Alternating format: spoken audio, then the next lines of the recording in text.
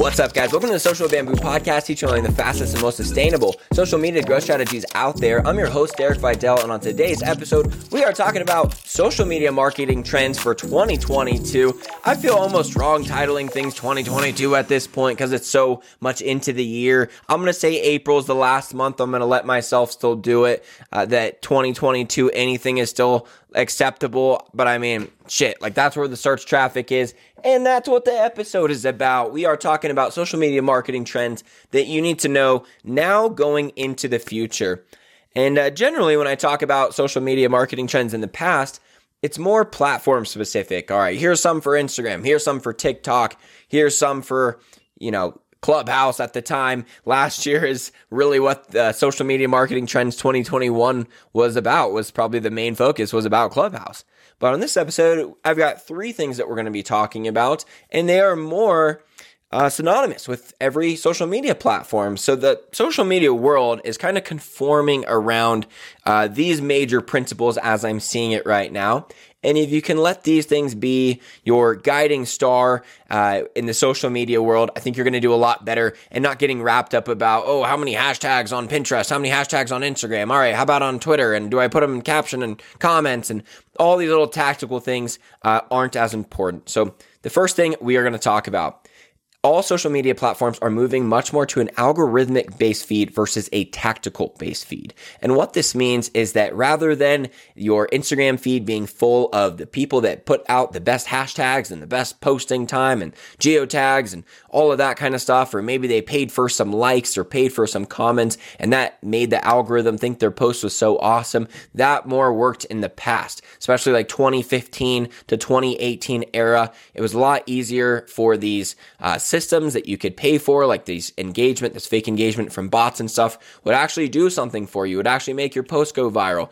And at that time, it was just a lot easier to go viral overall if you were a good hashtagger, regardless if you had the best content. It's always been more content focused than hashtag focused in the algorithm. But back then, if you were like really good at hashtags and your content was okay, you could overrule some people that had amazing content, but didn't even put any hashtags. And nowadays, everything is moving more towards an algorithmic-based feed. And what that means is essentially that the computer is analyzing the post. It's scanning the video. It's transcribing everything that you're saying so it knows what the post is about. And rather than relying on metrics like likes and comments to be the main determining factor on how well that post does, things like watch time, or even, no one really knows this for sure, but it also uses things like listening to your voice, and they can hear how loud you laugh to a post and how long you look at it, and were you paying full attention to it, and have you been talking about this post in real life after? I mean, the phone is just kind of always listening, and no one really knows exactly what the algorithm is outside of people who work there, but you can kind of just tell from what the content it shows you sometimes that it seems like it's actually listening and really taking into account a lot of other things rather than did the person like it? Because if they didn't like it, then they must have not liked the post. If you sit there and you watch a post 5 times and you laugh out loud to it, they don't care if you didn't like it or comment on it. They know that that was quality content, and they can transcribe it to know exactly what it's about. So platforms that aren't moving towards this algorithmic-based feed and are still more tactical, such as podcast SEO on Apple, which is ancient, honestly, are really going to suffer from this. And this is one of the reasons why I think podcasting is sometimes maybe not one of the best things that you can do right now. For instance, if you go on your phone and type in Instagram in the podcast app, I'm not trying to toot my own horn, but you know that this Instagram podcast that you're listening to, even though we talk about all social media, we primarily talk about Instagram. You should be able to find this podcast, right? If you typed in Instagram, you would think it should be right at the top there. And you can find a bunch of podcasts that have about 3 episodes on that first page right there being showed to you, as if, that are just called Instagram something, as if those are, even current or coming out with episodes anymore, but it doesn't have enough things going on in the algorithm. It seems to go more off of just whoever's got the best exact match name title, then who is the best podcast on Instagram shows there. And for that reason, it's very difficult for people to find new podcasts that they actually like, because a lot of times the search is just going to show them a lot of outdated podcasts that just have the title in whatever they searched. So algorithms like that make it very difficult for them to keep people's attention, because if they can't help people find their favorite podcasts, then they can't find their favorite podcasts. So Instagram is becoming much more algorithmic, but that is just an example that because they gave you the chronological feed as an option where you can display your followers in the order of things posted, it made it so the regular feed that is the default feed is a lot more algorithmic by nature, because that's the only way to keep up with TikTok. Because on TikTok, if someone puts out an amazing piece of content and doesn't hashtag it at all, does a horrible posting time, it is still going to figure out that that is amazing content and get it out to the right people. Instagram just has to compete, because if you see a couple of posts that aren't relevant, people notice now. We haven't really noticed in the past. It's just kind of been like, I don't really care. Oh, cool, another post I care about. But on TikTok, it's made it so it's like every post is awesome, or at least the chance of it is very high, that it's made all these other platforms really have to compete. So that's the first trend. All these social media platforms are going to a more algorithmic-based feed. The second trend to watch out for is that original content is being valued higher than ever before. This has actually been a tip of mine since about 2019 that I've been saying, make sure you find your own original voice. Even though at that time it was still in the transitional period where reposting content and just saying credits to this person who made the post and then just having an original caption was still totally cool. If you wanted to build a page where you just quote Warren Buffett all day and you just use a general graphic of him with a quote next to him and just post that, you could gain a couple 100,000 followers if you post 3 times a day and you did this 5 years ago. Now, it's just not going to work that well because people have seen it before. And in fact, it's been done a lot. And even on TikTok, I don't know about you guys, but I feel like it's not just becoming not the dance app anymore, but it's becoming like the stop dancing please app in a way. Like it's these dance trends were really how they took off because they were transitioning from the app Musical.ly, and it's just something that a lot of the kids can do, and that's fun for them, and it's fun content to create. You know, they're kind of sick of, a trend came out and then everyone did the trend. And then another trend came out and then everyone did that trend. People get kind of sick of their For You page being the same audios over and over at this point. Same with on Reels. It's been trickle down TikToks. And now it's like, all right, everyone kind of find your own voice and just provide value in the best way that you can. And that might be entertainment. And that entertainment might be best served in a 5-second video or a 7-second video. It doesn't have to be this super long video. You just really got to find your own original way to do things. And this is something that I really can't give advice on. If I talk to you personally, then I could definitely give advice. And I could say, yes, for your specific situation, here are some original ideas or maybe some content that I would create. But for me to give advice for how all of you business owners could listen to this podcast can be more original can't really happen. But the tip that I will say to you is that know this: if you are being original, then you will be doing something that no one else is doing. And if you're doing something that no one else is doing, and you're not quite getting results yet, at least at the point that you've considered that you're really making it or you feel like you're making it, it's going to be a lot easier to have imposter syndrome. Since you are putting yourself out there, doing something new and unique, and it's not getting results, and no one else is doing it and getting results, then it's kind of hard to fall back on it being a great idea.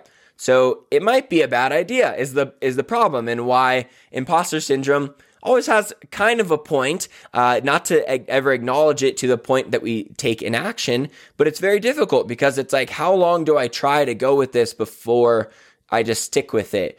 So again, I mean, the only way I can help you on this one is like actually personal coaching or consulting for you, but just know that original content more than ever before is going to have a huge upper hand. People don't really want to see recycled content. And the best thing that you can do if you really want to still play off of other people's content is you can do stitches and duets on TikTok. And I mean, you can repost them on Instagram or do remixes where you're reacting to people's content. The remixes just still isn't taking off on Instagram. It just is a lot better on TikTok for whatever reason. But if you do stitches and duets where you kind of play off of other people's content, that's more how people would rather see content recycled. In a way, it's not even recycled. It's kind of just, added to. So that would be more the way to do it if you're used to playing off of other people's ideas still. But having some kind of originality is going to be the reason why they still follow you in 5 years at this point. And then the last thing is a little bit different than the second one, but it's got a little bit of similarities too. Something that's always been valued, but never really as highly as it is today, is being a very real and authentic person online. Over the last 5 years or so, we've had a huge wave of online coaches that sold their knowledge by lifestyle marketing. So regardless of how good their course was or how even knowledgeable they were in the first place, because they could show you that they had a fancy car or house or lifestyle and quit their 9 to 5 and screw your boss and all of that kind of stuff, they were able to lifestyle market around that and sell you high ticket courses. And a lot of people bought them and a lot of people didn't get results because, like I said, they didn't even need to be good courses since they were lifestyle marketing them. And at this point, luckily, it's kind of just been overdone. I think if you saw an ad of someone that pulls up in a Lamborghini or Ferrari and a bunch of cash and tells you they have this new secret marketing method that is going to shake the entrepreneur world and everything else is outdated, you just have heard the pitch before and it doesn't work. And I'm pleased to say that the lifestyle marketing, I'm kind of a fake bullshitter, but you should listen to me pitch, is saturated. The world has heard it too many times. And that's why you don't really see entrepreneur ads anymore about get my free seminar or free training and at the end of it, I'll sell you a $2,000 course. And you don't really see this happening anymore. Or here's how I was broke and now I'm rich. Here's how I was a 20-year-old that was working at Burger King and now I'm 25 and I'm a multimillionaire and I didn't do it by being unethical at all, right? Like I'm really this knowledgeable at 25, even though a few years ago I wasn't even doing much. And all of a sudden they're selling to 50-year-olds on how to run their business, like just because they're just so good at marketing and bullshitting. And that is just, it doesn't work anymore. Channels like CoffeeZilla and Spencer Cornelia on YouTube, if you have heard of them, they have made a career out of just prospecting online marketers that can't really back up their claims and just sell a ton of programs because of their ridiculous claims, and they question them, and it's just kind of led to a wave of there's not a lot of people able to bullshit private jets online very effectively anymore, so it's great. So know this, guys, you don't have to be anyone but yourself ever, and it's very intimidating to put yourself online, and it still has been to me even in recent months, but I will say that I've gone through a lot of personal growth recently on the subject, and really over the last few years, it's been big for me to read books like Four Agreements, The Power of Now. I've been listening to a speaker on YouTube called Julian himself. If you are a fan of watching speeches on how to improve your communication skills and social skills and being more confident in yourself, this guy named Julian himself has been an incredible speaker to me recently, but it's about owning your frame, just really being yourself, and no one wants you to be perfect anyways, and a lot of things in that line. And knowing things like this is very, very important in entrepreneurship to really be grounded and know yourself, because if you're going to put content out there, especially controversial opinions, you'll never even care about any kind of negative comment that you could ever get if you are very certain about what you're saying.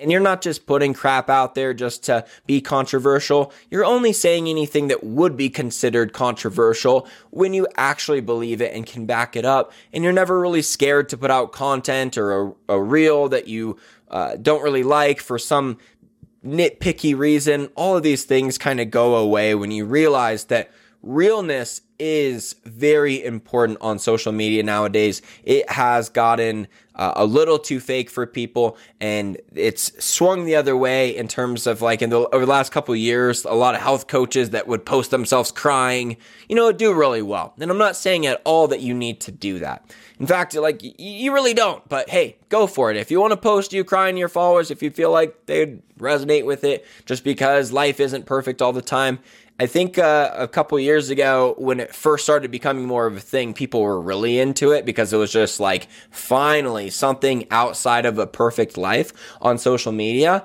But when it comes down to coaching people, you don't have to do anything about you don't have to forge any numbers to get people to listen to you.